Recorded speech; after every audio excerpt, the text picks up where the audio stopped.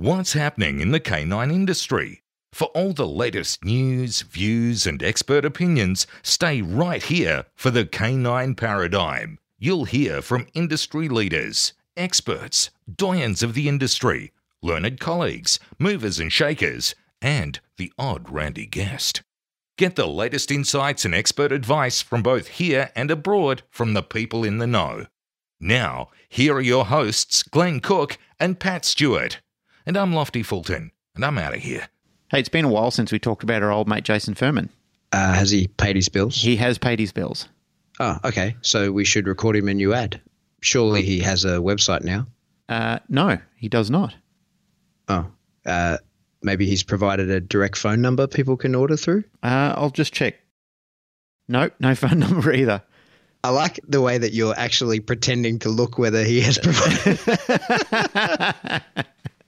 So if you want to get in contact with Jason, you still have to do that through Facebook. It's Einswick Dog Quip, EINZWECK. Jason can hook you up with all the things you might be interested in getting, the fire paw meals, which a lot of people are getting and loving. He has Herm Springer products, if you're into those. Yep. He has balls, leashes, tugs. Yep. And at the moment, he has a 10% discount on all Canine USA products. That's pretty cool. And I believe he's got a lot of the other stuff that you can use to compete in GRC as well, such as the sleds and the spring poles. Yeah, that's correct. He sure does. Well, that's great. That's a sport that, taking the world by storm. Yeah. So if you're into that, or you just like train your dog, having a good time, have a chat to Jason on Facebook at Einswick Dog Quip. Yep. Send him an inventory via Messenger and get your gear. Get a website, Jason, you bozo. Yeah.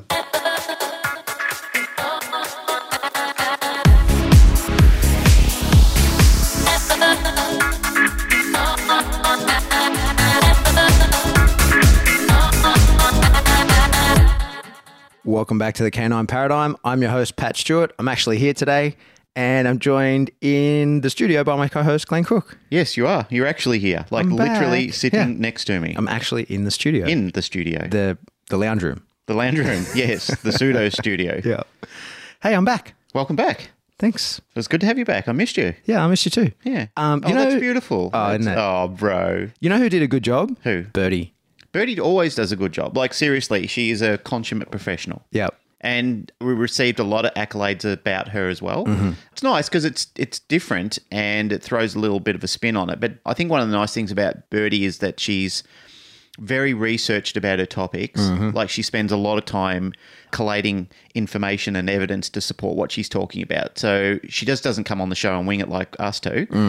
She is very well researched. She spends a lot of time on it. She collects and collates information, as I said, and she's a very interesting person to speak to. Like, she loves deep diving into topics. Mm-hmm. And I really value Birdie as a professional and as a friend. Like, she's a special kind of person. It was good. We've been sent that meme like a million times with that.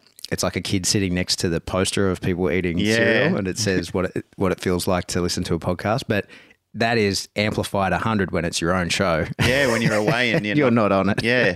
I was sitting in the airport listening to it, and I kept trying to interject. Yeah. Kept trying to cut her off and talk myself. Oh, and what? And I just looked like a crazy person in the airport. So no change there. But no, it was really good. And I especially liked the Two Wolves expanded episode. Yeah. I haven't heard that sort of alternate thing, but I agree with that much more. I kind of, when you hear the old, like, the one you feed, I was like, well, what is the other one? To starve to death? And then you don't have the capacity for, well, just the capacity for a darker side. I think it's a Shenzhen thing or whoever it is, but someone says it's better to be a warrior in a garden than a gardener in a war. Yeah. And I feel like that sort of relates to the same sort of thing. Like, you got to have both those sides. You can't just shut it out completely. You got to have it for when it's the correct thing to do. So I like that episode a lot. I enjoyed it a lot.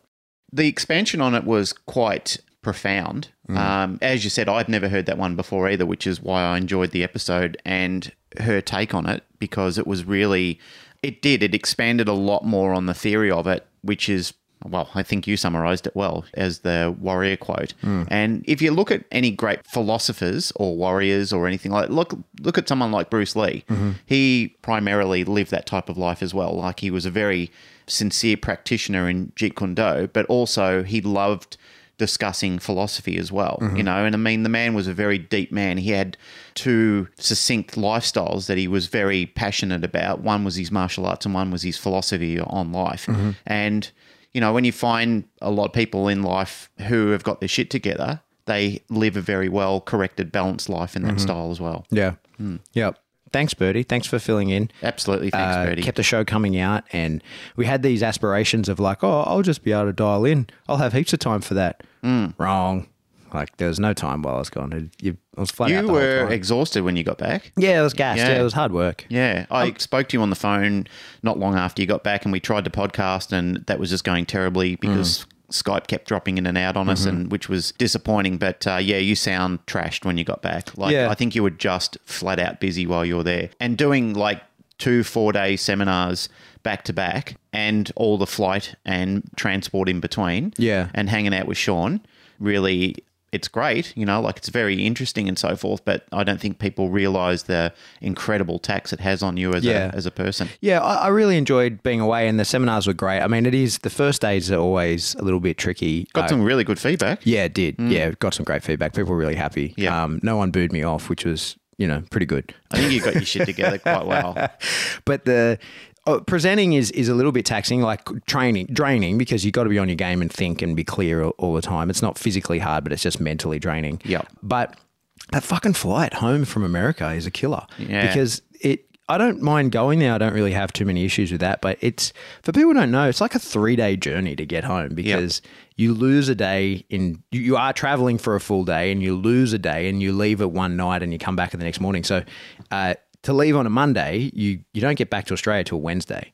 And so... Yeah, it's weird, isn't it, the whole time? Yeah, because Mike Suttle's on his way over now, and for him it's Monday, and when he arrives here, it's Wednesday morning. So it's, it is. It's a kind of a weird time zone, because you just drop out of hyperspace, basically, and change dimensions. And it's just hard because you leave very late in the evening and then you arrive in the morning. So if you could just sleep the whole flight, you'd be sweet. Yeah. You'd be totally on But when track. you're already tired, and then you're double tired from the flight. And so. who can sleep on the flight? Like, you know not what I really. mean? Like, Yeah. we ain't to be honest, rock stars. I flew. We're not flying business class. I actually flew business class last time. Oh, la-di-da. Yeah, so I went to Florida. I flew, when I got to LA, I had business class tickets booked there and back. So I got to be honest, I lived the posh lifestyle. I was up in the air eating menu-driven food. Oh, so fancy. Yeah, it's very fancy. Yeah, so I had a top hat and little one monocle, and we all were having like a 1950 style party up in the front of the plane. Yeah, I looked at upgrading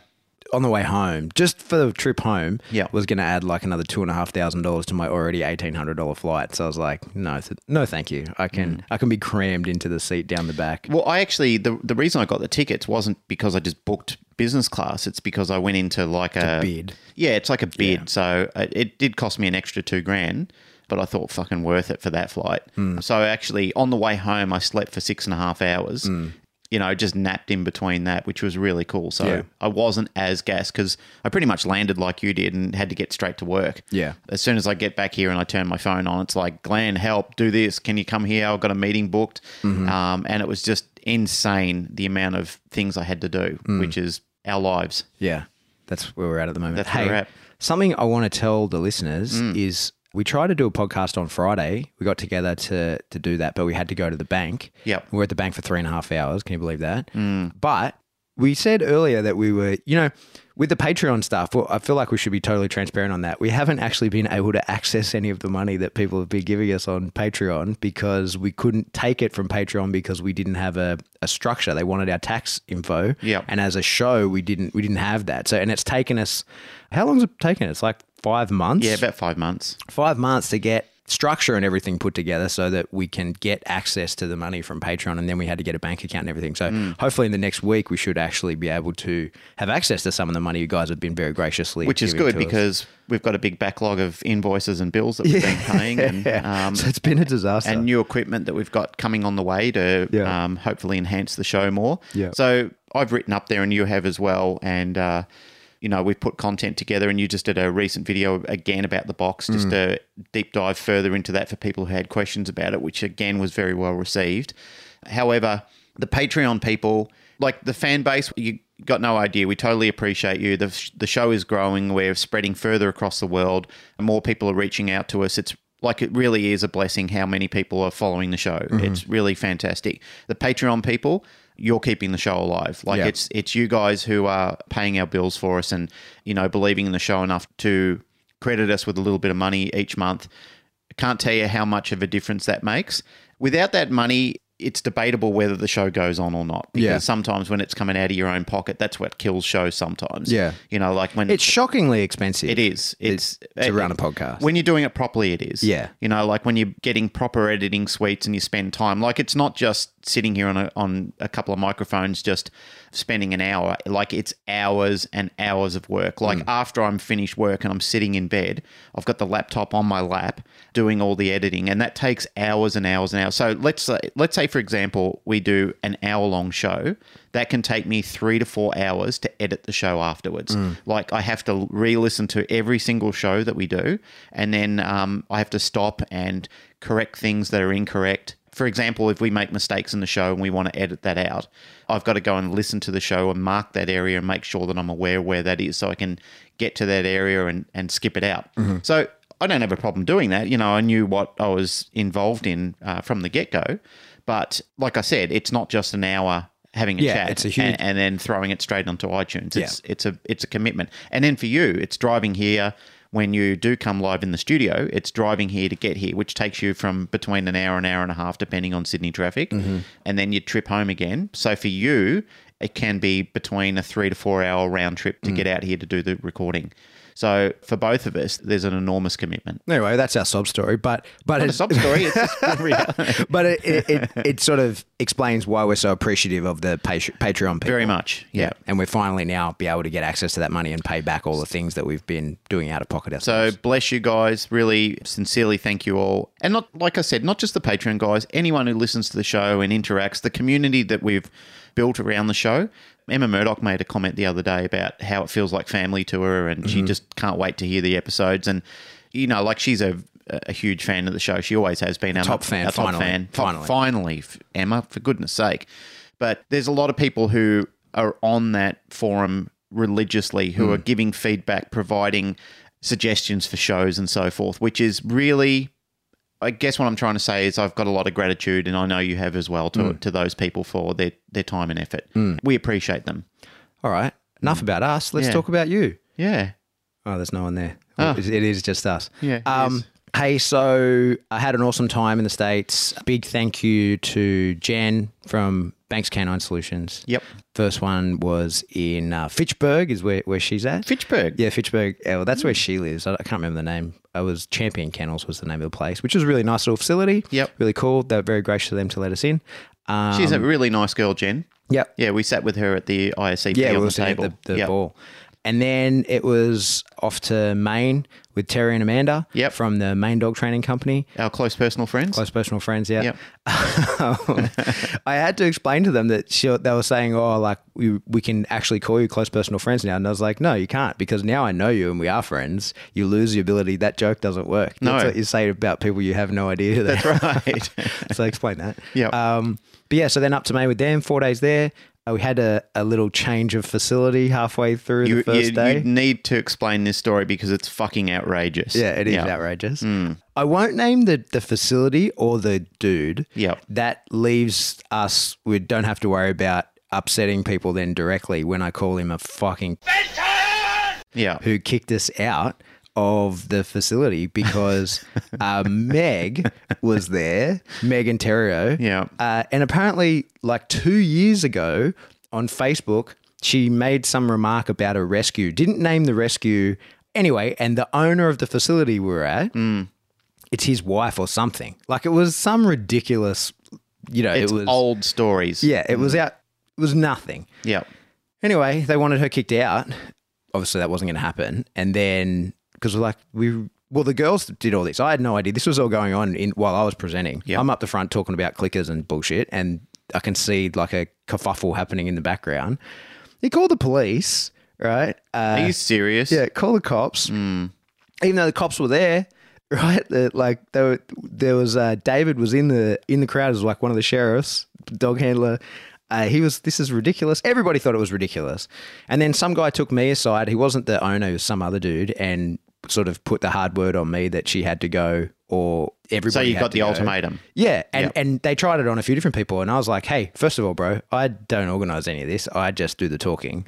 But also, if you're giving me the ultimatum, which is the answer? Like I said to the guy, like, which is the opposite of appeasing you? Because that's what I'm fucking doing. I was like, I'll do this in the street. I don't care. But then, like a knight in shining armor, Jay Jack was there and he was like, hey, my gym is like 3 blocks away. All around good guy, J Jack. Yeah, that's it. All around good guy. And so And he says he doesn't care about people. he cares very much. And Yeah, anyway, he does. so He's a really good man. yeah, so over lunch we uplifted and went to Jay's gym and did the remaining 3.5 days there. Yeah. And to be honest, it was a much better facility. We just had to start a bit earlier and then finish a bit earlier so that we could work around his classes. Jay cancelled some of the classes so that it wasn't a massive impact. Like, he's a legend. He's such a fucking good dude. Yeah. We had to compete for sound with a CrossFit class for an hour on Saturday morning. Like, no big deal. I mean, right? that is massively significant, really. I mean, you consider that's his business. Yeah. And to save the seminar. Yeah. To come in and just drop everything and kick everyone out and let it roll on. I mean, that is extraordinary. Yeah. Yeah. So it really is. So it's all Meg's fault. So what's the thing? What's the deal behind the Meg? Well, that's when it was all going down, I was like, oh, Meg, what's happened?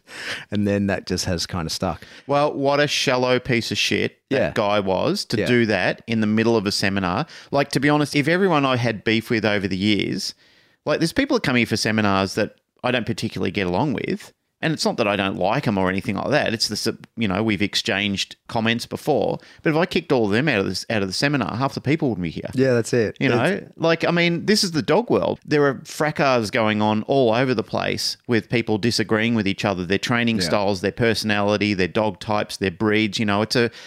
As our close personal friend Bobby Sapolsky says, there's, Uncle Bob. Well, he understands and supports the us and them culture, and we can see that a lot in what we do. And he talks about that quite a lot in his book, Behave, which I'm a huge fan of. I'm really trying to digest that book, but he does talk about that concept of the whole us and them thing. And it happens. We do create an us and them culture and we do disagree with each other as human beings quite a lot. But to stop and cancel a seminar, I mean, that's seriously embarrassing. And that's a tarnish on the character of a person who would do something like that. I mean, if they came up to you and said, hey, listen, you've got a person in the audience. I think they owe me an apology. I'm pretty sore. And you sort of sat down at a table and worked it out like genuine human beings would generally do. Instead of trying to cancel a whole thing and being a diva. Calling the police. And calling the police. Yeah. I mean, really, dude, And that's just sad. That's That's really small. That was Amanda's second run-in with the police in 24 hours. Oh, Amanda. Yeah. She sounds like a rebel. Yeah, she is. Yeah. Yeah, she's wild and crazy. Right. She What else did she do? she just got pulled over on the way to pick me up one day. But I was like, oh, another run-in with the police, Amanda. Good listen. What's going on there in Maine? Yeah, I know. Lobster eating, that's what's happening in Maine, let me tell you. Tell me about that. I ate a lot of lobster. Looks that's good. It. Yeah, I was saw delicious. it. Yeah. We had a big lobster cook-up. Are they those big claw lobsters with the big... Yeah. They're not the same as the ones we have, are they? Nah, they're different. they're different. Yeah. Yeah. They were delicious. Are they and fresh water or salt water? I couldn't tell you. They get cooked in fresh water. That's all I know. Amanda, Terry, let us know. Yeah. I think they'd be salt water because they'd be straight off the But coast. they've got those big claws. Big chompers, Big yeah. chompers at the front. Like, we don't have those big chomping... Don't know. I've never seen them here. Don't know. All I know is you dunk them in butter and they're delicious. Yum. All right. That's it. That's enough talking about stuff. What, are we that just going to happened. close the show off now? That's it. We're done. You just wanted to get to that point about that dude that closed the show out. And, Yeah. Well, I said, what's the point in having a voice if you can't call people did we use the button last time? We have to. Fucking Yeah. take that. Yeah. Anyway, hey, do we have a topic? Are we actually going to talk about something? We were going to talk about that. Well, we did talk about it when we started to try and do the podcast last time. There was Oh, yeah. There was a listener on the show who was talking about trying to be involved in a dog club. I think it was an IGP. It's IGP now? Yeah. Or, yeah. IGP, yeah. I'm waiting for the day that they call it IPC. Yeah. Internationally politically correct. Because they're getting that way. Yeah. All these stupid acronym. I don't know why they just didn't leave it as IPO. I don't know. It's crazy. Anyway, they've got their reasons, I guess, and there'll be a heap of people out there who just got outraged and who cares? Soiled over that. I can't remember your name, sorry, and my phone doesn't work in this room, so I can't look it up. But someone said that they knew how I felt from being banned from sports because they went to their local, they called the club and they were interested, and then ultimately they couldn't join the club for whatever reason. And I made a quick comment on the post, but I wanted to talk about that a little bit in detail because we have in our club done similar things to people. And I suppose unless you've been in dog sport club, it can be hard to understand why that might happen. And it's often not personal in any way, shape or form. It's pragmatism, really. So we have a PSA club and we have for a long time said that club is full. We're at capacity. But our ability to hold a certain number of members is influenced by the type of members that we have. Yep. So, and I believe that's the same in every dog club, regardless of what sport you're doing, but I can only talk personally about my own. I don't know the circumstances that you were in exactly, and you didn't mention the club because you didn't want to out them, but so I don't know, but I can tell you exactly what's happened in our club, why people have been upset at me in the past, and, just the truth around that. So the thing is, we especially in our club don't make money. We have a very small membership dues that we only charge yearly if we need the money. And we have a very small weekly fee of like literally $5 each per week to bring your dog to the club. And I pay the $5, right? Like it's not like no one's immune to that. We train at Glenn's house and he pays the $5, right? Like we're all in. And that just keeps up, we have to bring judges out and that kind of thing. And we make enough money that way. I personally don't like the club trying to make a heap of money because I often feel like that's sometimes where it's a politics and bullshit can come into play. We have all the equipment we need. We don't have very high costs. So I like to keep our intake very low so that we don't have to concern ourselves with that sort of thing. So what we are short on is time. Right. So people travel from all over Sydney to come out to here where we can train, and we only have, depending on the weather. Oh, look at Jay. She comes from Canberra. Yeah, that's right. Like it's a 3.5 to 4 hour drive for her to get here. Yeah, and then back home again. Yeah, and she does that every week, and is one of the most committed members that we have. Yep. But she's part of the example of what I'm going to talk about. So what we have certainly as a finite resource is time. We only have a few hours a week together. And that is not enough. We struggle. You've got to train your dog in your own time. And certainly in PSA, what we need to do is the bite work, because that's the one thing you can't do alone. You can do a lot of the development stuff alone, but you can't train with 2 decoys unless you have 2 decoys. Full stop. So the truth is, you can only take so many members in because otherwise taking in more members just cuts into the time of the existing ones you have. And we have a number that we're at the moment that we're like, okay, everybody can have a decent share. Everybody gets to train their dog in the way that they need to each week, or their multiple dogs if they have that. And that's fair on who we have. So we have in the past said to people, no, you can't join because we don't have the capacity. So let me go back a step. Something else that's important in the club is you need people who really know what they're doing. And we're very lucky. We have some very high caliber dog trainers and professional dog trainers in the club. But you need that in order to have people who are new. And of course, it's the responsibility of people who have been in the sports for a while or know the sports or are in the dog training to take on people who are new. That's how they come into it. There is a responsibility to do that, but you can only do so much. You can only give the resources that you have. You can't overspread yourself or the club will fail. And it's the responsibility of the people in charge of the club to stop it failing. Yep.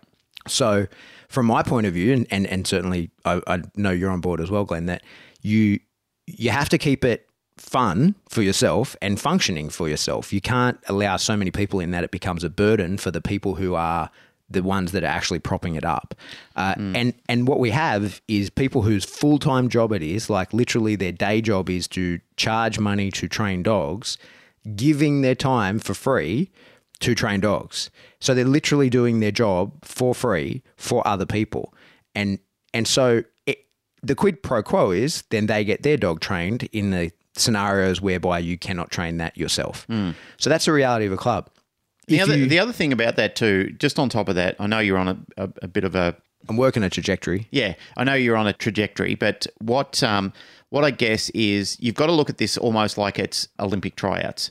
Because if you're, let's say for example, you start off in little athletics, okay, and then you're talent scouted and people say, there's 3 kids in there that are doing really good, and then they go off to camp and, one of those kids gets in and represents the state and then goes into being part of the country team, okay, you can't just take everybody that is a good kid. Like there's probably 100 good kids out there who like athletics and are good at it, but they're just not great at it, and they're never really going to make it to top tier sport, the elite level sports.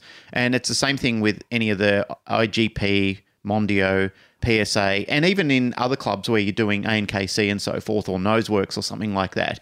Otherwise, it becomes a coffee and cake club. Yeah. And it's nice. It's nice to have those social clubs. But what I generally say to people is, if you do want a coffee and cake club, go ahead and create one. Yeah, like create a group of friends where you can get together and there's no stress and there's no competitiveness at the end of it, because really that's what the clubs are looking for. They're looking to produce top tier people that can go on and win titles and push the club forward.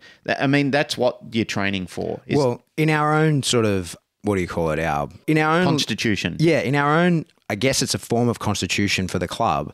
The point one is that we are a trialing club. Yep. You are only welcome in the club if you intend to trial your dog in the sport. Yep. Because otherwise we're just, as professionals, doing our job for free for people with nothing to gain from it. As a club, we want people to be hitting the field. And if that was the case, we'd be better off dropping the club, charging $100 that's right. a session and making some money out of it instead into a group class. Instead of turning into a group class instead of a sport. Yeah. But we have people like, say, in the club, just again, this is our personal experience, but we have, and we talk about it all the time, Jazz, who has no dog that competes in PSA and comes every week just so that our dogs can bite her. And does a huge amount of work for the club and is, I would say an integral cornerstone member. Without her here, we can't train. Yep. And she comes all the way out. It gives her time as a professional dog trainer, gives her time just so that we can train our dogs. And everybody benefits from that. And without, she does that for free. It costs her time and money. It doesn't make her any money. So that has to happen in the club. You have to have people like that. Otherwise the club won't succeed. But where it becomes tricky, and I know this is maybe the circumstance that you're in, listener, who I can't remember the name of, and I apologize for that, is that some people cost time and some people make time. So like I say, Jazz costs nothing. She only provides. She only makes our training more possible. So if we say our capacity is 10 members, to pick a number, an 11th member who turns up to decoy and nothing else is very, very welcome. And then we've also been in positions where imagine someone turns up and imagine 2 people turn up, right?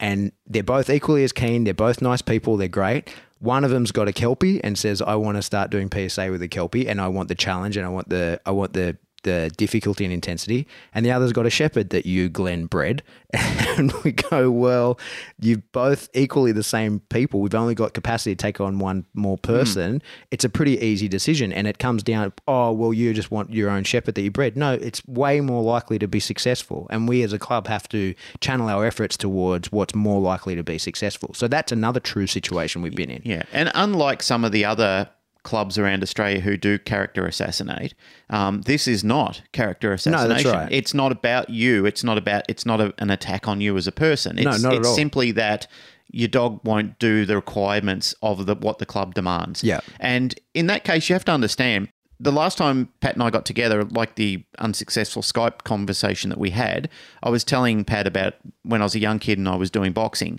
and I did a couple of amateur fights and stuff like that, and I had a good coach. He was renowned in the area for producing good fighters, and by the time I sort of got along a little bit and had my stoushes and had my rounds, and I enjoyed it. I did quite well out of it. But he said to me, so where are we going, Glenn? Are we going further here or what's the deal? And I had no desire to want to be a professional fighter. And to be honest, I don't think I was cut from the cloth to do it. Okay, I could fight. I did well. I won some rounds. It was good fun. I enjoyed it. But I just thought, there was a lot of people in my family who said, don't do it. And to be honest, I didn't really want to do it. So at that point in time, he said to me, well, look, I'm going to have to cut my time with you. And, the bags are over there. You're welcome to come in and put the headgear on and spar with the boys and basically be a meat bag for them to punch up and stuff like that. And that kind of hurt at the time. And for me, as a young bloke, that was insulting. You know, like he basically turned his back on me, not in a bad way, but he said, I've got athletes I've got to go train, guys that are going to carry my name and to carry my legacy and make me money. And I thought, you selfish son of a bitch. He wasn't. It was me that was being selfish. Yeah. Even though at the time it was my ego that was hurting, I felt very wounded and it stung. Now as an adult, when I look back at it, I'm looking at it and I'm thinking, he's totally right. You know, like he had every right to say that to me, and it was me that was being a pain in the ass at that point in time. I was just a young guy with a lot of ego, and, you know, I kind of thought he owed me something. Well, he gave me what he owed me. You know, he gave me everything he owed me. He taught me how to be a fighter. He said, he said, here's the door, walk through it or don't. I chose not to. And he basically said to me, sorry, man, I'm in the other room now. Yeah. He was totally right. And I understand that now from a club perspective when clubs have to do that. And there is a right and a wrong way to do that. Yeah, of course. You know, Yeah, and we've yeah. discussed on this show the wrong way to do that. Yeah. When clubs do, as I said before, when clubs do character assassinate you, and it's more about you as a person as opposed to them because there's some That's right. political that, chip on their shoulder. That sort of shit happens. But and what we're explaining here, and certainly what I want to convey, hopefully people trust us and understand, like, this is the truth of some clubs. This Yeah. is what happens in those clubs behind closed doors. Yeah. We have to make decisions that benefit the club. And we as a club, we don't have any of those issues, certainly political assassination issues. The way we structured from the start was it's Iron Fist by name and by nature. There is no committee. We're not in PSA. There's no requirement to have any of that. This is how it works. This is I am pushing it forward. I'm the benevolent dictator. This is how it goes. And that's how we establish the club, and people are welcome to come in. And the cool thing about PSA is that PSA has no reach down into the club and how it operates. That's club business. If someone wants to start a club next door, they're very welcome to, and I'll help them as much as I can. If they're like, no, I don't like the way you guys train or whatever, I'll be like, no problem. Like, that's totally fine. You there's no requirement to be in our club in order to trial. You're very welcome at our trials.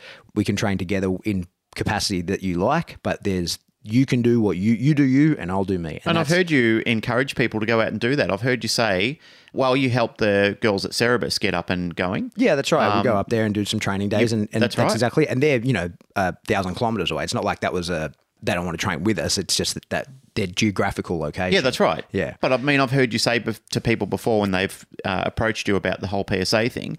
I mean, people have said to me, how do I get PSA going? I've said, speak to Pat. Yeah. You know, he's the director for Australia, so he will get you up and going. If you've got the decoys and if you've got the infrastructure going, he'll get behind you and show you everything you need to do to get your club up and running. Yeah. And so the last thing I would say, because every example I'm giving here are real examples from our club, is another circumstance where we've told people, no, sorry, the club is full, we can't take any members, and then next week we have a brand new member.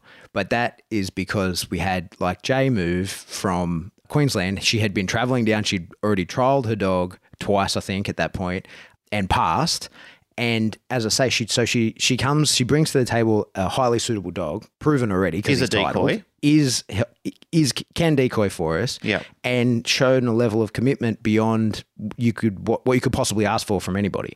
And so we then go, okay, well, she adds. She doesn't take away. Yes, I have to work her dog. That goes into that's another one in the cycle. And because it's a dog training for level 2, they're long sessions. She does take up big chunk of time. But she commits to it. Yeah. She breaks her ass to be here. That's it. And she value adds. She works other people's dogs. Yeah. So, and like I say, I would love the club to be 50 members strong, but that would, and in the allotted time that we have, that would only be possible if we had like 5 skilled decoys and we could break into 5 groups, and we could do that here. Yeah. Like on the property here, we could easily break into 5 groups and go different places. I would be 100% down from that. But the way the club then has to grow in proportion, new people learning about the sport, that there has to be a proportion of those in regards to people who know about the sport, and not necessarily just the sport, like PSA, the rules in general, but like actually how to develop a dog for it and assist in the training of the dog. And those things, it has to ebb and flow. You need some of one to have the other, and you can't just take too many or the club will collapse. And so those are some truths about our club. And like I say, I use us as an example because I don't know your circumstance and I don't know exactly what happened, but that is the truth of what's happened to us, and it's highly likely it's the same thing. You can't. Not all clubs can take on the same thing. Of course, there's fuckers everywhere. That's true, and maybe people are just being dickheads. But it's highly likely that the club that you've spoken to has too many people that are learning and not enough people that are teaching. And so at a certain point, to be fair to the people, the existing people that are learning, you have to say, no, I'm sorry, we're full. So yeah, that's my rant about that. There was another point a while ago, and again, not to out this person because it was a genuine inquiry from somebody who I consider a friend, but they asked me a question about, pretty much started the question with, why are you involved with PSA? Oh yeah, I know what you're talking about. You know, they said, you know, you and Pat are well-respected people, and PSA has got a stigma of thuggery about it and so forth. Only by the people who are spreading that bullshit. Exactly. And it wasn't even related to a PSA incident. It was related to somebody outside of PSA that was formerly involved in PSA, which was the issue around it at the time. And as I suggested to them, I said, look, what I suggest you do is have a look into Jerry Bradshaw's backstory. And I said, because Jerry not only is a consummate gentleman and professional, he's also very pragmatic and very academic in his approach to life. I mean, if you look at the way Jerry, again, he's a guy that I consider a very succinct philosopher. You know, like I've read some of his memoirs and his thoughts about things, and Jerry puts a lot of time into thinking about life in general, not just about dog sports. But I would certainly not consider Jerry a thug in any way, shape or form. I think what Jerry has done has put together a practical sport that is probably the most in line with law enforcement requirements around the world, which produces a dog at the end of the day that can go on to work in military and police applications with great success. Or just be a competitive sport dog. Or be a competitive sport dog, a family dog. Yeah. You know, and let me say that on one thing, there's a point where you and I were talking a while ago, and you were talking about other sports where the dogs can't be social. They're so wound up and so off their head that they're dangerous dogs to be around. Well, Randy competes in PSA and has so far done well in it. Remco competes in PSA and has so far done well in it. He lives with a child, goes to dog parks and plays with puppies. Randy is around people all the time. Randy has never indiscriminately bitten anyone or gone to do it. Like never. He plays with the decoys after he does bite work. Like I've got multiple amounts of videos with him nailing you, and then you and him playing a game of ball like seconds after it's finished. Yeah. Both of these dogs had the capability to be serious dogs. It's just the direction of training that we've chosen to take them in. Yeah. So if you consider that PSA is a sport that entails thuggery, then I think at some stage you've really got your story wrong, or you just haven't researched the background into it far enough to make...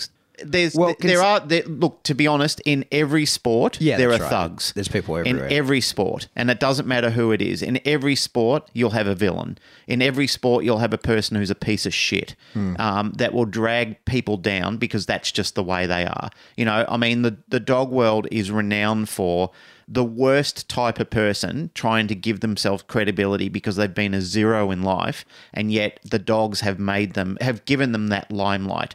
So they've stepped into the spotlight because they've done something with dogs, or they've just spent enough time in front of a camera or in front of a microphone or something like that. And yet they've got no value to add to this industry. I'm not attacking them as an individual person. It's just that the things that they say are just profoundly wrong. Something I was thinking about then, you know, our dogs are quite social in the way we work them. And one of the things, and I believe this is why, one of the many reasons why I was banned from WMA, and, you know, they're smart people. They don't want the game. They don't want PSA here in Australia. And there is no temperament test in PSA. If your dog is civil, if your dog is aggressive, if your dog is dangerous, you are welcome to play, because before there is any opportunity for your dog to cause problems, you've demonstrated control. And that's the point of the game. It's designed so that people who work the streets with their dogs, there's numerous police. Sean Edwards has a level 2 title on his operational, or he's not operational anymore, but he at that time, operational police dog. Is that Zuko? No, his dog Danny. Oh, Danny. Yeah. Stewie, sorry. Stewie. Danny is Janet's dog. Yep. Anyway, so... You know, and Jay works the streets with her dog in our club and has a level 1 title on that dog. Like, that's the point. And what is cool about that game, I know this is now becoming an ad for PSA, but it's the truth, is that there isn't, most sports in Australia, most dog sport clubs we'll exclude people who have a dog that will bite for real, or if the dog works the streets, is a security dog or whatever. So you're excluded without a test on the dog. The game already has the test. You guys have temperament tests. There's in IPO or IWGP you have to do a BH. In Mondio you have to do that MAT. So why on earth would you exclude someone on the basis of what their dog does during the day or during the night when you have a test that allows that into it? Unless your test is bullshit, right? And so PSA is designed that there is no temperament test. Your dog can be as dangerous and civil as hell, but if you can control it, then it's welcome to play. And let me just add to this how much of a better dog Saito has become because of his work in PSA. Yeah, exactly. He's so much calmer. He's enjoying his work so much more. Yeah. The control that Jay has demonstrated over him has been considerable. Compare him to his journey into PSA at the start to now. That dog is almost a different dog, and yet still has all the intensity and all the power that he had, and yet he's a much calmer dog because of it. Yeah, totally. Yeah. And he's at peace. He feels good about his work. Yeah. So let me sort of finish on that. Sorry. That's one of the reasons why they didn't want me to be able to do anything in WMA is because I would pass their test, their temperament test, and then you lose the ability to say, which I did. I did the BH, which is their temperament test, and pass, no problems, right? So you can't say my dog is dangerous. Now, anybody that's ever met him, my dog Remy is literally the most social dog I've ever owned in my entire life, right? He is the most friendly He boards dog. here in the kennels. I've got young girls that look after him and care for him and have never, ever reported anything of aggression or untoward behaviour apart from him dancing in his shit and spreading it all over the kennel. He makes a mess. But I've also never done any civil work with him because I don't need to, right? Like I don't need that in the game. He ticks all the boxes in what he needs to do. He works in prey fine, so I don't do it. Same with Randy. I don't do civil work with him. And so we have dogs that are social. They don't need to be, but they are. And the reason personally, now this is not necessarily to do with PSA, but this is just a training perspective. You are able to, as a decoy, give corrections to and reinforcers to my dog. And I can do that with your dog and I can do that with Jay's dog. And that makes training the dog a lot easier. If you have a dog that is so civil and so intent on biting the helper, the decoy, whatever, then you are alone in your training and it makes it very, very difficult to teach, say, a remote transport from a dog that won't take directions from the helper. And so, of course, from a sport perspective, like from my point of view, that's why we try not to make the dogs overly civil or too aggressive towards the helper. They bite and prey as much as possible. And then we have drive channeling and we do all that so that the dog can handle the pressure and that kind of thing. But from a sport perspective, to teach a remote transport is a hell of a lot easier with a dog that will take direction from and be told what to do by the helper and understand, okay, this is a training session, you're teaching me a new behavior. That, just from my point of view, is so much easier. And that's one of the main reasons why our dogs, as sport dogs, we kept them that way and intentionally made them not aggressive. Like, you see some people, as soon as their dog sees someone in a suit, loses its mind, just goes completely unclear and just wants to bite. Yeah. Well, that, of course, you can teach that dog numerous behaviors in the presence of the decoy, but that is way harder. And from a competitor's perspective, I don't want my dog looking at the helper thinking I have to attack him before he attacks me. Well, there's so many behaviors as you start progressing where the dog has to check out from the helper and stay focused on the handler. In the level 2 obedience, the two decoys are on the field through the entire obedience routine. Right. The entire obedience routine, you're being harassed by two decoys and the dog doesn't bite. So anybody that will tell you that the sport is just madness, uncontrolled bite work, they've obviously never seen a trial, because that is, if that were the case, you just couldn't pass. It's impossible. And something that is also very important is a lot of people talk about in PSA that, oh, well, then you're just doing obedience for bites. Like, you just won't succeed.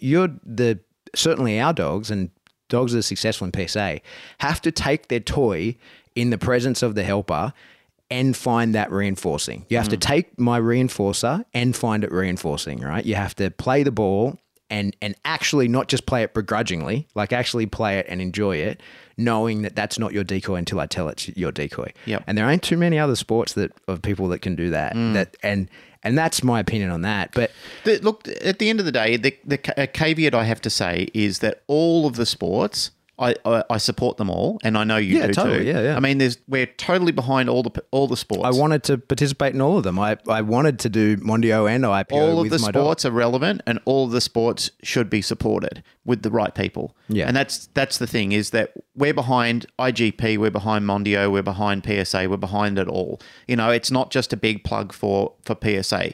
PSA is just the game that we're playing. Yeah, it's just the one we chose to play, but now by virtue of choosing that one, are stuck to that one. Well, are now because we're banned kicked out from of everything else. Yeah, because of the politics, not because of anything else. No, that's right. Yeah.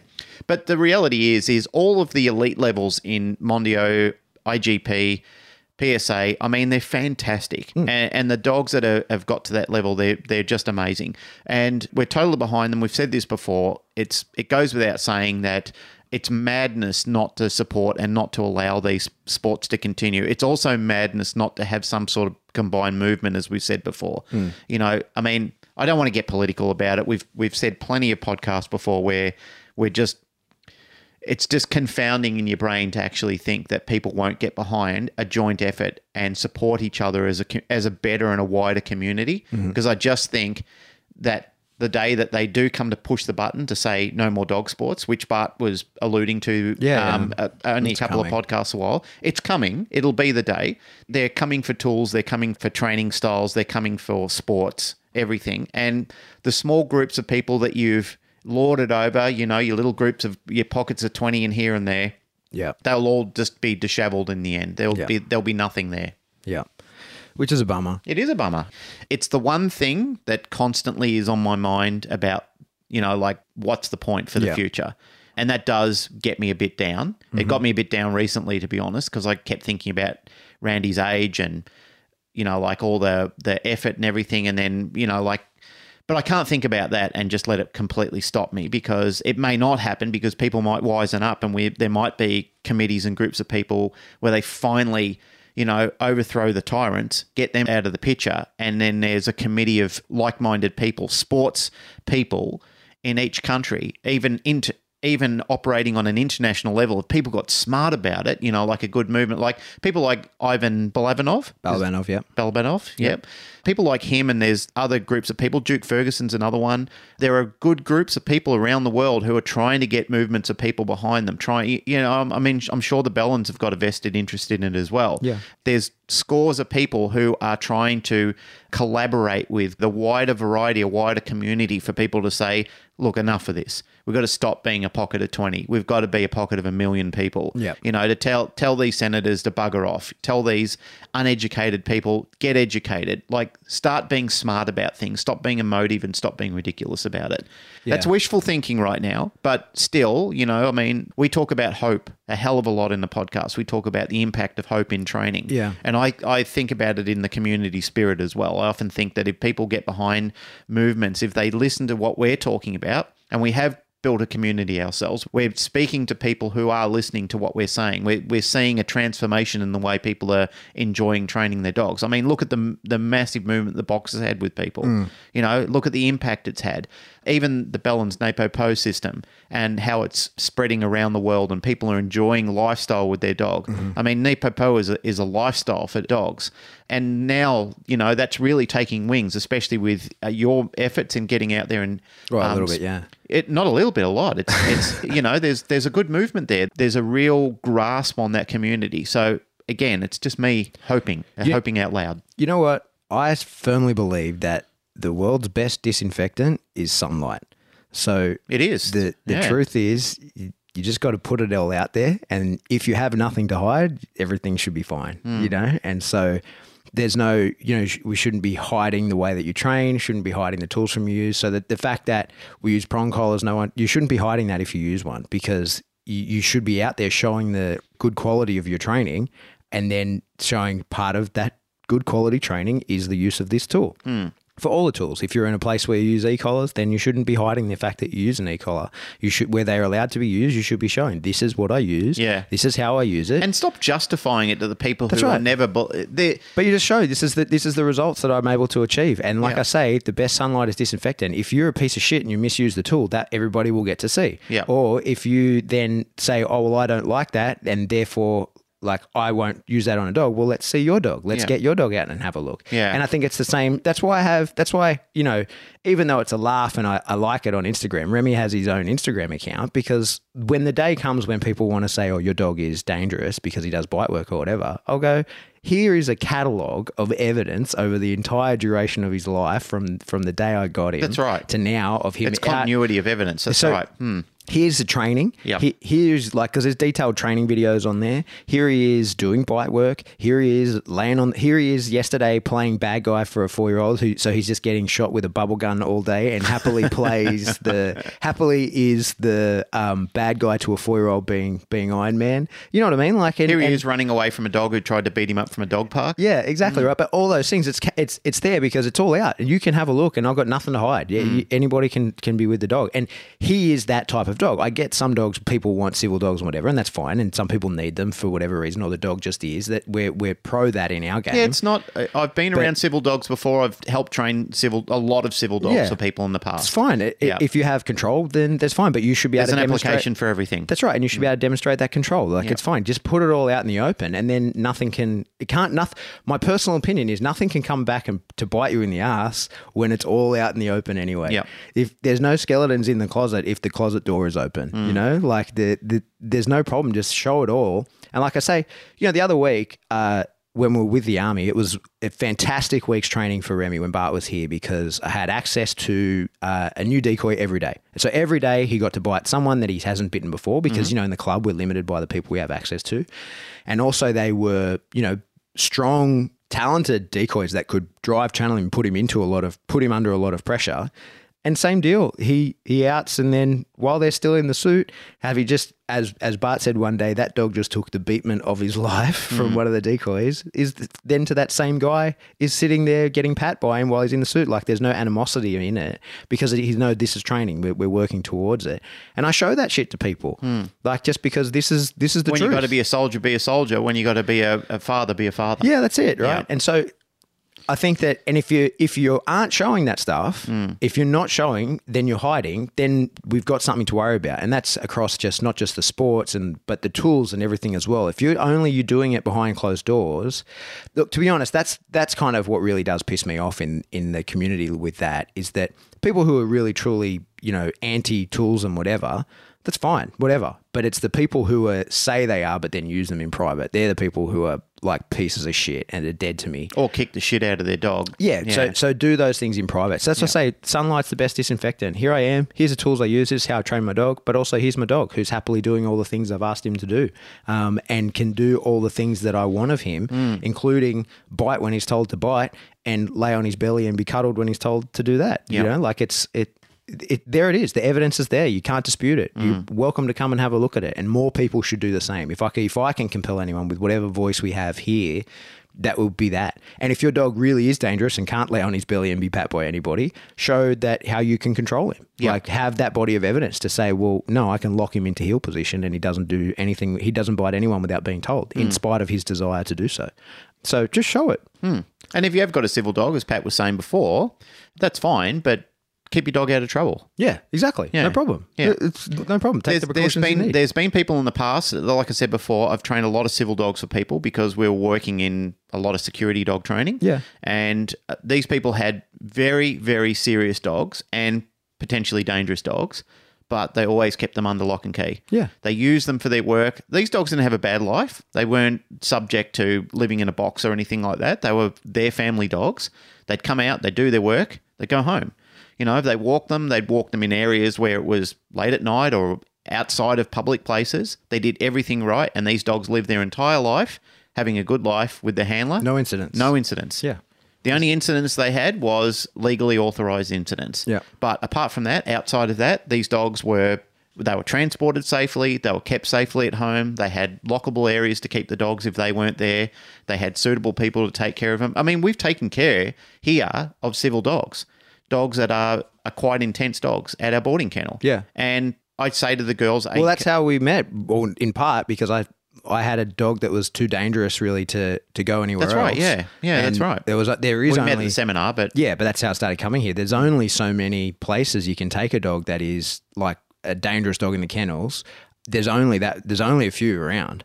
Yeah, I'm just very fortunate, and I've praised my staff before, but I'm very fortunate that I've got a good contingent of very intelligent and dedicated staff that if they do have a problem with anything and specifically related to dog behaviour, they tell me straight away. But I've also got a good contingent of staff that have actually done the NDTF course, are trainers, and know what dog behaviour is all about. So, I mean, And damn, a facility whereby you can have no interaction with the dog, right? And I live here too. Yeah, but I mean, the girls they're double stage kennels. You can put them outside, clean inside, put them inside, clean outside. That's right. If you have that dog that's extreme and can't, like is by nature like that, then you can manage it. But there aren't that many places that can do that. That's right. And plus, I'm here to back them up as well. Yeah. Hey, you know what? Right. We just talked about PSA a lot, and I should just probably point out that Jerry Bradshaw is coming to Australia. Oh, wow. What are the odds of that? How did we ring that in? That's all That's a worked month in. away. Yeah, pretty much. Yeah. Yeah. So first weekend in June. If you're in Australia, get your way to Sydney. He's doing it's not a, in the past, prior to the trial, Sean and Janet have done like an intro to PSA seminar. This is going to be Jerry talking about controlled aggression. And so it is bite work centric. It's just a bite work seminar. Sean's here, Janet's here to support him. So, amazing contingent of people. Unbelievable lineup. Yeah. And because it's the club running it, I mean, it's booked through my website just because that's easier, but it's the club running it. We're not looking to make money. So it's like $250. It's got to be one of the cheapest seminars going on in the country, and will easily especially, be one of the best. no steam off Sean and Janet, who are amazing and dedicated and terrific people. But I mean, it's Jerry Bradshaw. Yeah. He's the godfather of PSA. Yeah. And also the owner and director of Tar Heel Kennels. Yeah. Producing law enforcement dogs all over the world. Yeah. And just an amazing, intelligent, pragmatic man as well. Yeah. I can't sing his praise enough. He's done a podcast on here. He's got his own podcast show. Yeah. You can hear all about that. So, I think especially if you're involved in law enforcement with street-worthy dogs, it would definitely be in your best interest to get along and meet Jerry and have a chat to him live in the country while he's here. Yeah. And, we regularly get the people asking the question, how do I get into bite sports? How do I get into decoying? Well, that is step one. That's your lead. Be there. If you're not there, then you're not trying to get into it. That's the truth. And also, speaking about all-round good guy Jay Jack, he's going to be here as well. The following month. Yeah. So we've got Mike Suttle this weekend. Crazy busy. Jerry Bradshaw coming next month. And then the month after that, we've got all-round good guy Jay Jack. Hey, another one is we're doing another PSA decoy cert as well. So that's happening the 3rd and 4th of June on the Monday, Tuesday. So, if we've only got a few people registered for that, which is good because we want to keep the numbers to people who are not just turning out for the funsies because it's a certification. So, but if you're interested and you want to support the game, you don't need to be in a club. You don't need anything. If you just are not scared of dogs, athletic and can follow instruction, come along. Get it. That's all. So all the details of all that stuff is on my website, operantcanine.com.au/PSA. And there's 3 events there. There's the seminar, there's the decoy cert, and then there's the trial. Yep. And same deal. If you're in any of the other sports and you want to have a crack at a PSA trial, you're welcome to do so. You can join PSA, the organization, for like $75 online. You get a membership number, you can come and trial, and you're very, very welcome to do that. And as I say, even if you're doing IGP, you can do the PDC, which is our entry-level test. You can do that on a sleeve, so it has no impact on your Well, your you get training. thrown out of your club, but... Yeah, but only if they know. You could just stand up to your masters. Stand up to your masters. Overthrow your tyrants. Yeah, that's it. All right, we've done all our plugging for our events and we've waffled for a while. I reckon we wrap it up. Yeah, good time to wrap it up. Once again, thank you to all the people that hosted me in the US, and big thank you, even more so to the people that turned up. And I just hope that you found something I had to say valuable. I think most people did. Most people, I got, Feedback's good. Yeah. No one booed me off, and I got pretty the good feedback's feedback. good. And you've got you're back there in a couple of weeks with Jen. Yep, that's right. So Jen Friedlich? in California with Friedlich, is it? Frelich? Frelich? Jen. Jen. No, that's Jen 2. Also Jen. Also Jen. Jen Frelich, I think. That's how I've been saying it. Yeah. So at her place the second last weekend in May, so there's a couple of weeks there. If anybody, I think there's one spot available left. Get in contact with her. I would look forward to meeting you. Hi Jen, how's Han? Yeah. She's got Han the Roddy. Yeah. I look forward to seeing him again. Yeah, he's a big beast of a boy. Yeah. Yeah. And she's a dedicated Star Wars fan, so she's ticked a couple of boxes. You'd in. have to be to name your dog Rottweiler, Han. Star Wars fan. Yeah. I'm nerding out here. All right, let's wrap it up. Mm-hmm. Anything else to say? No, that's it. All right. Well, that's it for another episode of the Canine Paradigm. As always, if you like what you hear, like, rate, share, subscribe. Do that through whatever subscription service you download us from. If you want to support the show, best way to do that is via Patreon. $3 a month gets you an extra episode a month. $10 gets you access to the live Q&A, and $20 just makes us love you. And $500, proves you crazy. $500 will get nude and get into bed with you. You keep saying that, but I'm not convinced that we should sign up for that. You just don't know. Someone might do it. Yeah. I have spent more money on laughable things. It wouldn't surprise me if somebody does the same. Yeah. Okay. Well, I better retract that. Yeah, retraction. Yeah, Pat will get nude and get in bed with you. All right, play the music.